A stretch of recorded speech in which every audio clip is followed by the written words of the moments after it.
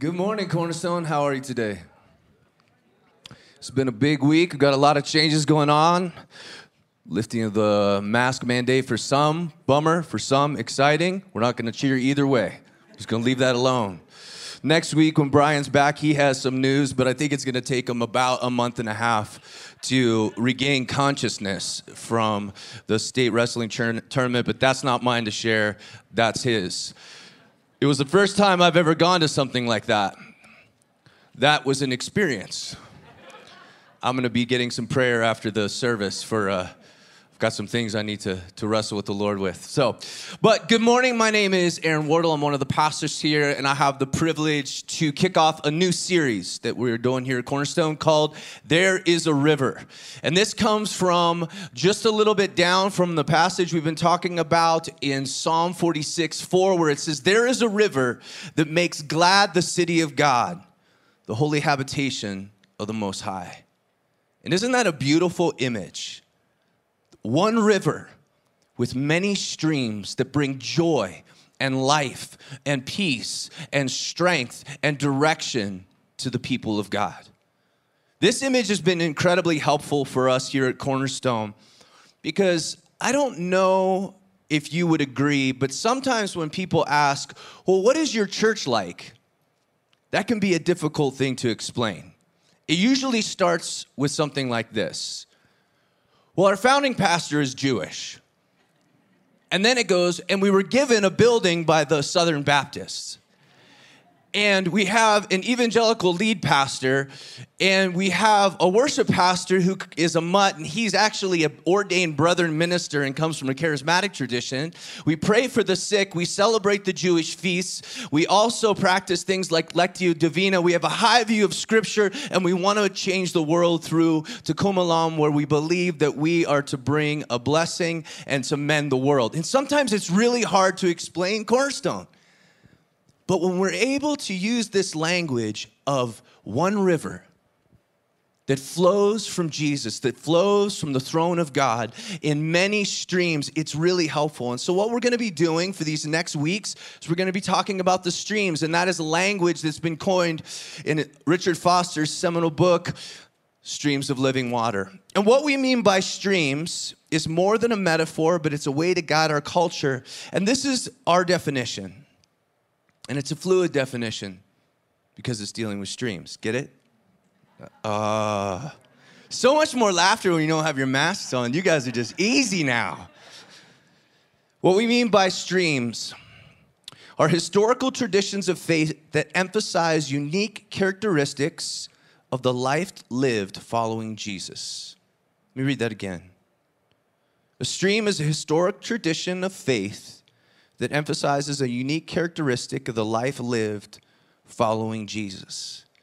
And over the 2,000 years of church history and reaching back all the way into the Jewish traditions, we see that there's a variety of different traditions and streams that have showed us how we are to live the life of faith. And at Cornerstone, one of the things we want to do is we don't want to dam those up, but we want to allow them to flow through, to guide us and to lead us into an incredibly big and beautiful image of the living God.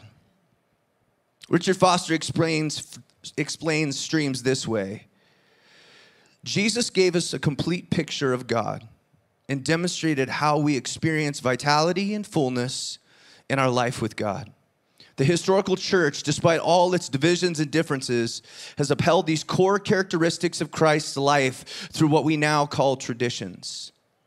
Taken together, these traditions help us to envision a balanced spiritual life. Isn't that beautiful? A balanced spiritual life.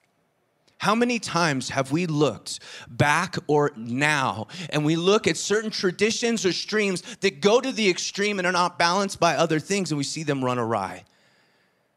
But when we hold these things together, it helps keep us in balance. And we've leaned really heavily on the scholarship of Richard Foster. And he has 6 different streams. And because we're Cornerstone, we added a 7th.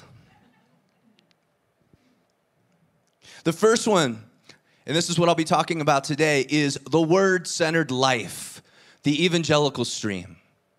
The next is the sacramental life, the incarnational stream.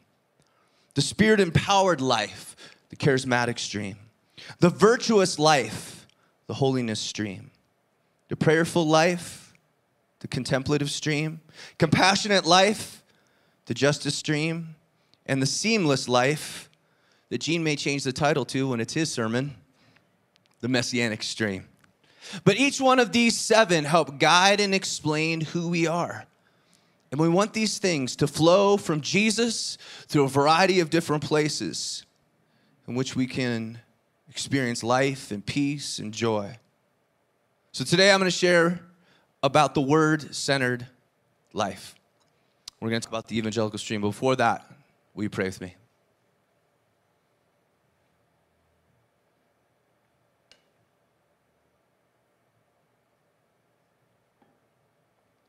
Holy Spirit, you are here,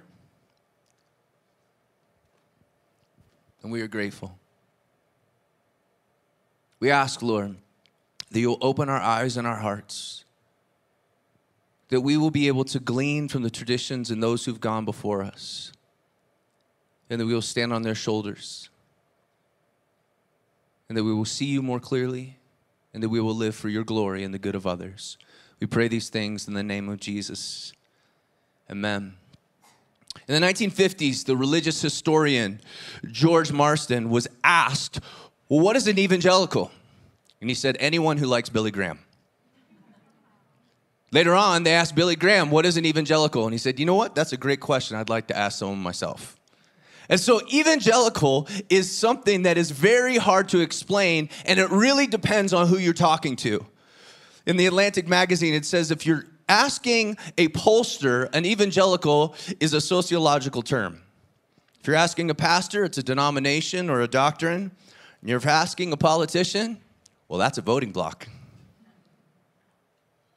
But the term evangelical can mean a lot of different things. But if we go to the root and the idea of what it is, the root meaning of evangelical comes from the Greek word evangelion. And it means good news. And so at the heart of this movement that flows from Jesus is the good news of who Jesus is, all that he does, and all that he promises to do. If you forget everything I say today, Cornerstone wants to be a place where the rushing waters of a movement that allows the good news of Jesus to flow through, in and through us, that's what we want to be about. But I still have 25 minutes. But it's a confusing term. Foster once again says it's a movement centered on God's great message to humanity, that all can be redeemed and restored to its intended design. In this message embodied in Jesus himself, it is rooted in the Word and ultimately expressed through the lives of those who follow Christ. It is a living tale of grace spoken in and through words of actions. In a moment, we're going to walk through some of the history of the evangelical movement, the word-centered movement, and why we believe it's important. But there are 4 distinctives that have been at the core, regardless of what happens, regardless if the stream has run aground, regardless if it has been hijacked by political movements, regardless if it is reaction to academics, there have been 4 distinctives that have been at the core of this movement to help people follow Jesus. And the first one is a fancy word, biblicalism. And everyone in academia knows if you just put ism at the end of something, it means it's true. But biblicalism, it's a high regard for and the obedience to the Bible as the ultimate authority. The word-centered tradition, the evangelical tradition, has a high view of Scripture, believing that it is the inspired, authoritative Word of God, that it guards, grounds, and guides our lives. The next thing is, we even get a nice bigger word, crucicentrism, which is something I'm thinking about getting tattooed right across here. I think that'd just be great. Crucicentrism. It is the stress on the sacrifice of Jesus Christ on the cross as making possible the redemption of humanity. The word-centered movement, the evangelical stream, has at its core the centrality of the cross. That as Jesus lived the perfect life, he goes to the cross, he dies a sacrificial death, he atones for the sins of humanity, that as we accept that, we are able to enter into relationship with God. that there is a centrality to the cross, that there is the authority of Scripture. Then we move to the next thing, that in this movement, historically, it has had a high view of conversionism. And what that means is that you may have a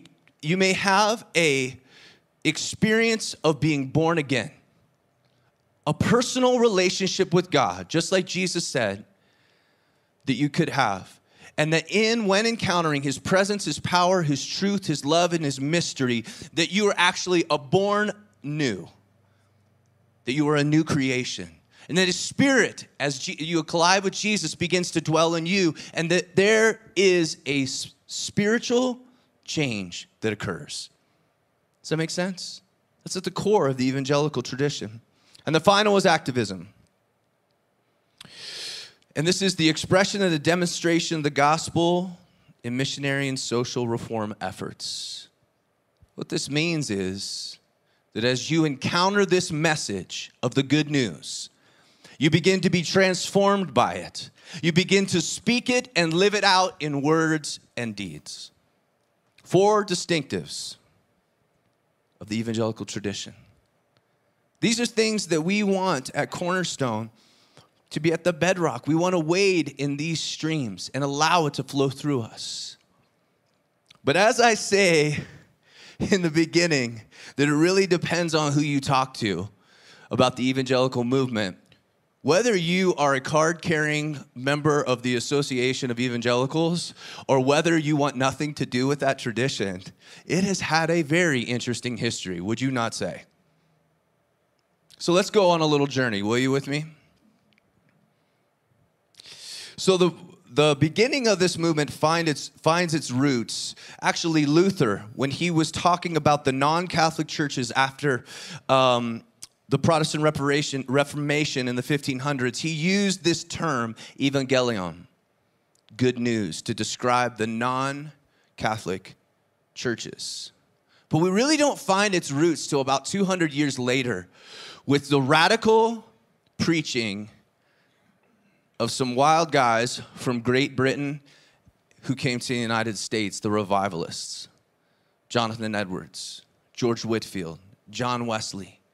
And these individuals burst on the scene and they began to preach a message of a conversion when colliding with the presence, power, truth, and love of Jesus, that your life could be absolutely different.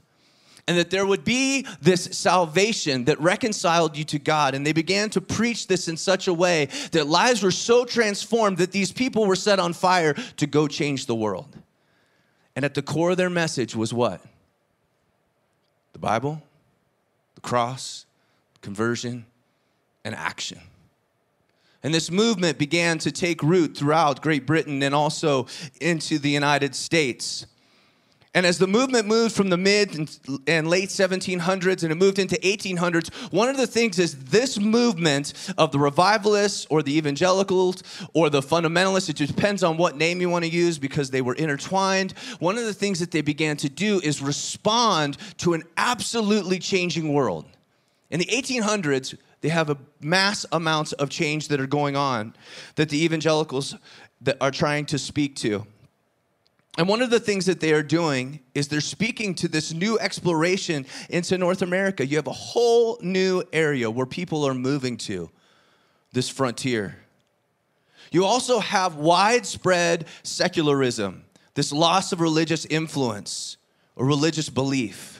You also have bursting onto the scene the beginnings of evolutionary thinking in geology and biology and politics and social sciences. And so the origin of humanity is beginning to be questioned by science, which is going against what has been the prevailing view of creation. And the evangelical preachers at the time and the scholars are trying to point in a direction to say, hey, this is moving in a direction that we don't want to go. And another thing that they were trying to address was mass literacy. You now have at this time, you have mass literacy. People now can read for themselves. They're not just being told what to do. That's a beautiful thing. But also, simultaneously, you have the beginnings of mass media. And so the information that is getting out, whole bunch of new ideas. Some beautiful, some dangerous. Industrialization. you also have a schism that began to happen in the higher education institutions that were training pastoral leadership and training Christians, because they began to move away from teaching the authority of Scripture and the divinity and humanity of Jesus, and they began to move to a more liberal theology.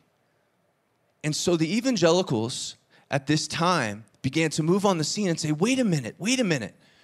We're moving away for some of the things that are not just tried and true, but that are foundational. And so they began to speak to this. And there were two different models in which they would do this. Many tried to infiltrate and stay a part of groups. So they would stay a part of mainline denominations. They would stay a part of mainline universities. And this lasted for about 30 years. One of the things with human history, and I'll be moving quickly through this, is when you don't see results for a while, people begin to take extreme measures. So the evangelicals began to take more extreme measures. And instead of staying connected to be a part of something, they began to separate. And another group began to be so far that they referred to themselves as militant. And that their passion was fueled by the anger by what was going on. One of the things that's a little bit sad is they were more against things than they were for things. And some of their message was being against the things of culture instead of being for the cause of Jesus. And so we see how that moves. Throughout the 1900s, this movement centered on these four things in the United States began to get more and more and more popular. Through the 1950s and 60s, the guy that I referred to, Billy Graham, had these crusades, and the popularity of this movement got national recognition. He would have crusades with thousands of people. He became the friend of presidents. He became involved in many different circles, and it got so much that after him, that the evangelical movement in the United States became so popular that the Gallup polls and Newsweek magazine in 1976 declared 1976 the year of the evangelical on the front page of a popular American magazine. And so you have this popular thing that is happening, and you have Jimmy Carter, who said, I'm a born-again evangelical Southern Baptist. And in 1976, there began to be a division between the evangelicals because there was a group that did not agree with his politics. Whether you do or you don't, I'm just going to state a couple things. And in that time, one of the groups that began was the moral majority and the religious right. They said, you know what? You're not going to use our term for your politics. And they began to have a campaign to use that term as involving Christian conservatism in the United States, backed by the religious right and the moral majority. Whether you like that or not, doesn't matter. That's the facts. That's what happened. And so this movement and also this popularization began with the growth of megachurches. And you see through this that the waters of the stream of the evangelical movement, that in its purest place has been to be centered around the Word, to be focused on the cross, to have its focus on Jesus, and to live a life of activism through actions and words, that it's had somewhat of a rocky, rough past. And the stream flows in many directions. I'll confess that moving to Boulder County has been an interesting thing when it comes to this term. Because as I'm meeting my daughters go to public school, did go to public school, and when I would meet them, my first reaction was not to go, hi, I'm an evangelical pastor. Because the term has meant so many things, and it's had so much baggage, hasn't it? Whether you find yourself to say, you know what, this is my tradition, or this is not my tradition, there are some incredibly beautiful things that we want to return to or grab a hold of. So I want to look for a little bit at the power of the stream.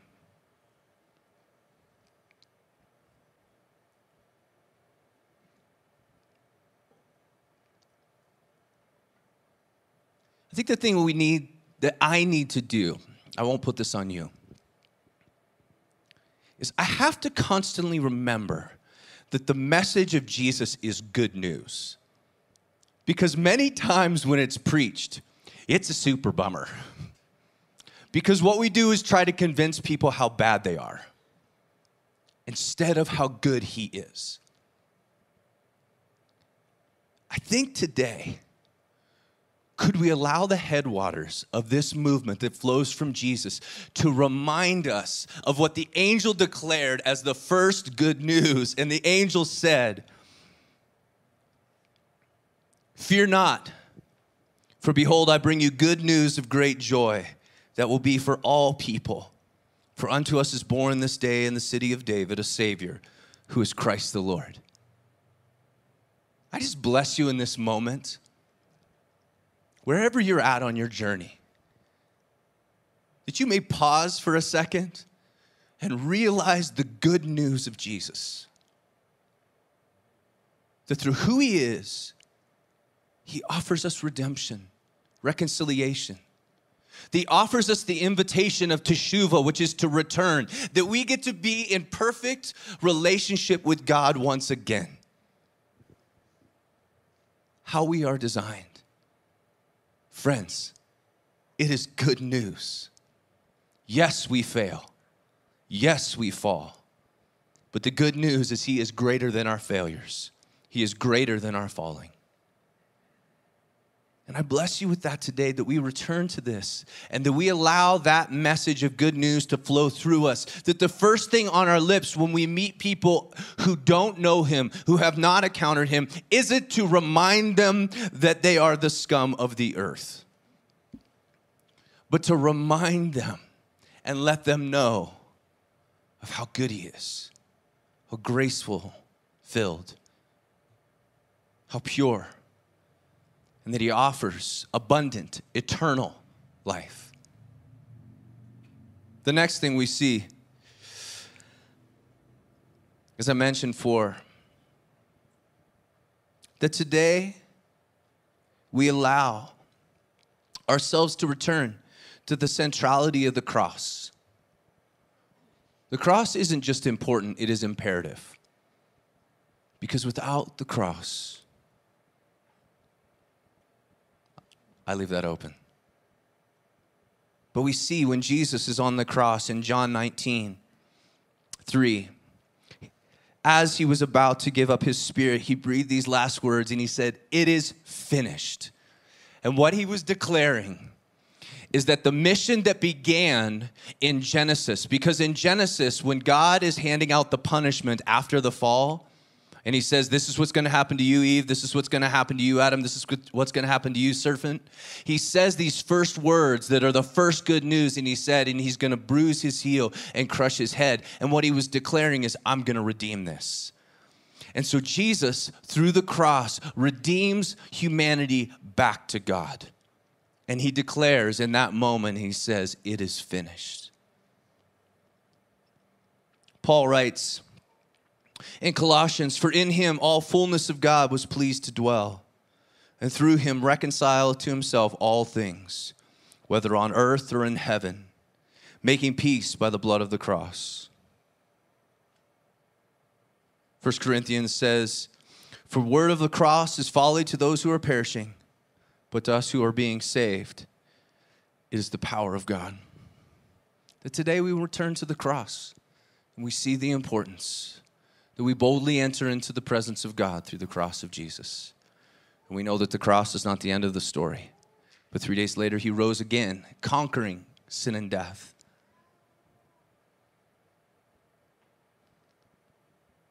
And so we move to this next part of the stream that is so powerful, and that is the powerful experience of new life.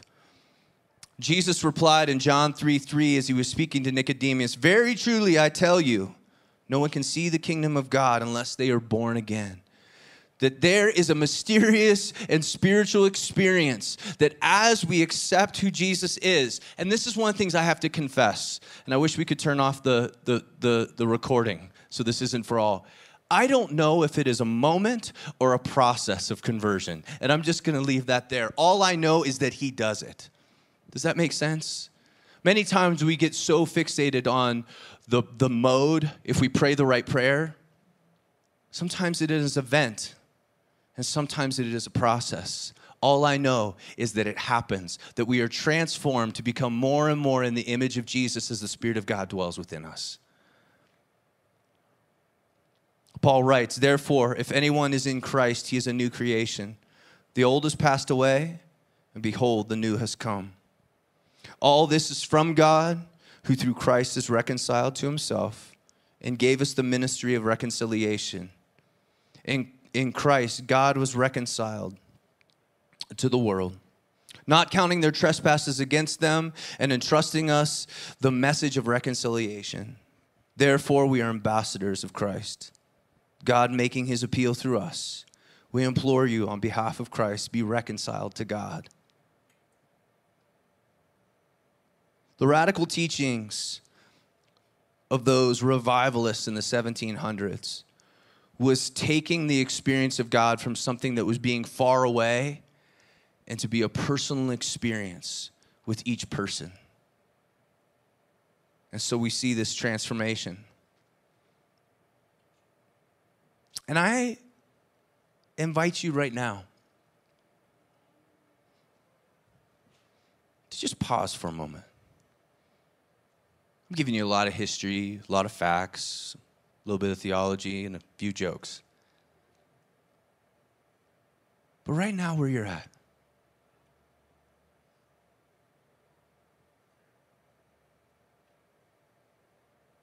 do you realize that through Jesus, you've been invited to have a personal experience with the living God, the one who was and is to come?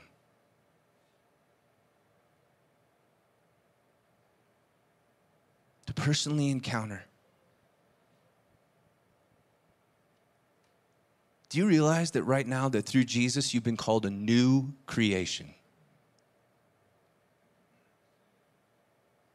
And because of him, you were born again and his Spirit dwells within you. That Spirit that hovered over the waters of creation like a hurricane, because of Jesus lives in you.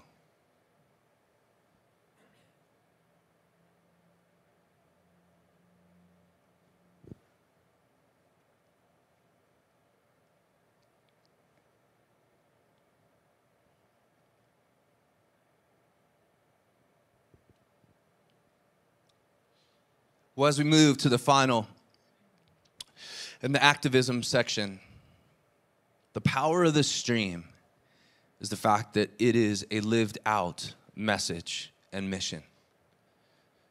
Jesus, as he was speaking to his disciples, after the resurrection, he says, Jesus came to them and said, all authority in heaven and earth has been given to me.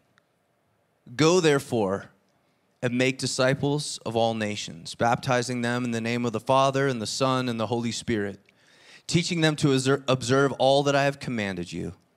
And behold, I am with you always to the end of the age.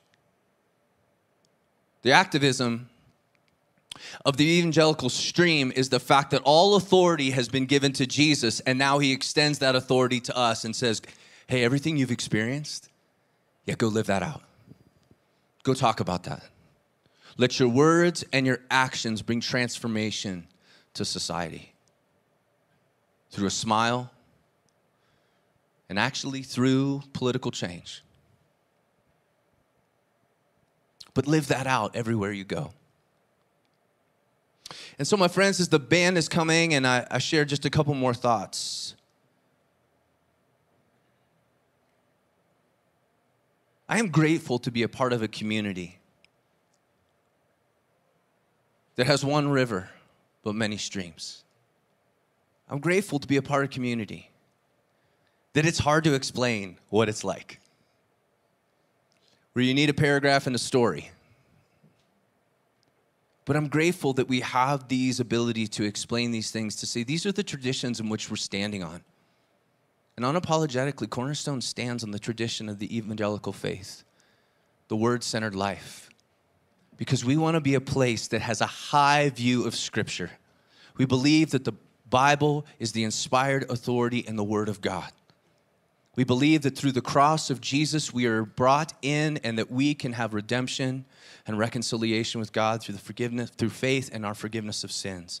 We believe that we can have an impersonal experience with Him, and we also believe that we are to share this message with anyone and everyone. Now, obviously, there are ditches to this movement, and I don't even need to share them with you because you probably have experienced them. But there are pitfalls. We see through the history that it has a tendency to go to legalism, doesn't it? We see that it has a tendency to have a very narrow interpretation of how Scripture needs to be interpreted. We also see that it has tendencies to get a bit separatist and militant. There is an arrogance that comes to it. But we can put all of these things aside when we will return to the four things and which flow from Jesus. And that's Scripture, the cross, transformation, and a call to live out the gospel everywhere we go. And so as we close, I've already blessed you and I want to bless you again. I bless you in the name of Jesus. That there's something inside of you that says, you know what? I want to have Scripture be all it is. I want it to be more than just a book that I read in the morning so that good things happen the rest of the day. I want it to be more than just a book that I read at night to say sorry for what I've done. But I want it to be unleashed in my life that it is the Word of God and it is transforming me. I bless you that you may be reminded of the power of the cross in your life. I bless you that you may have continued experiences of being transformed into the image of Jesus.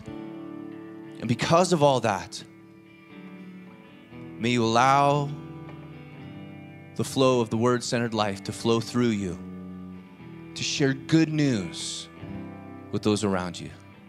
I bless you with those things in Jesus' name. Amen.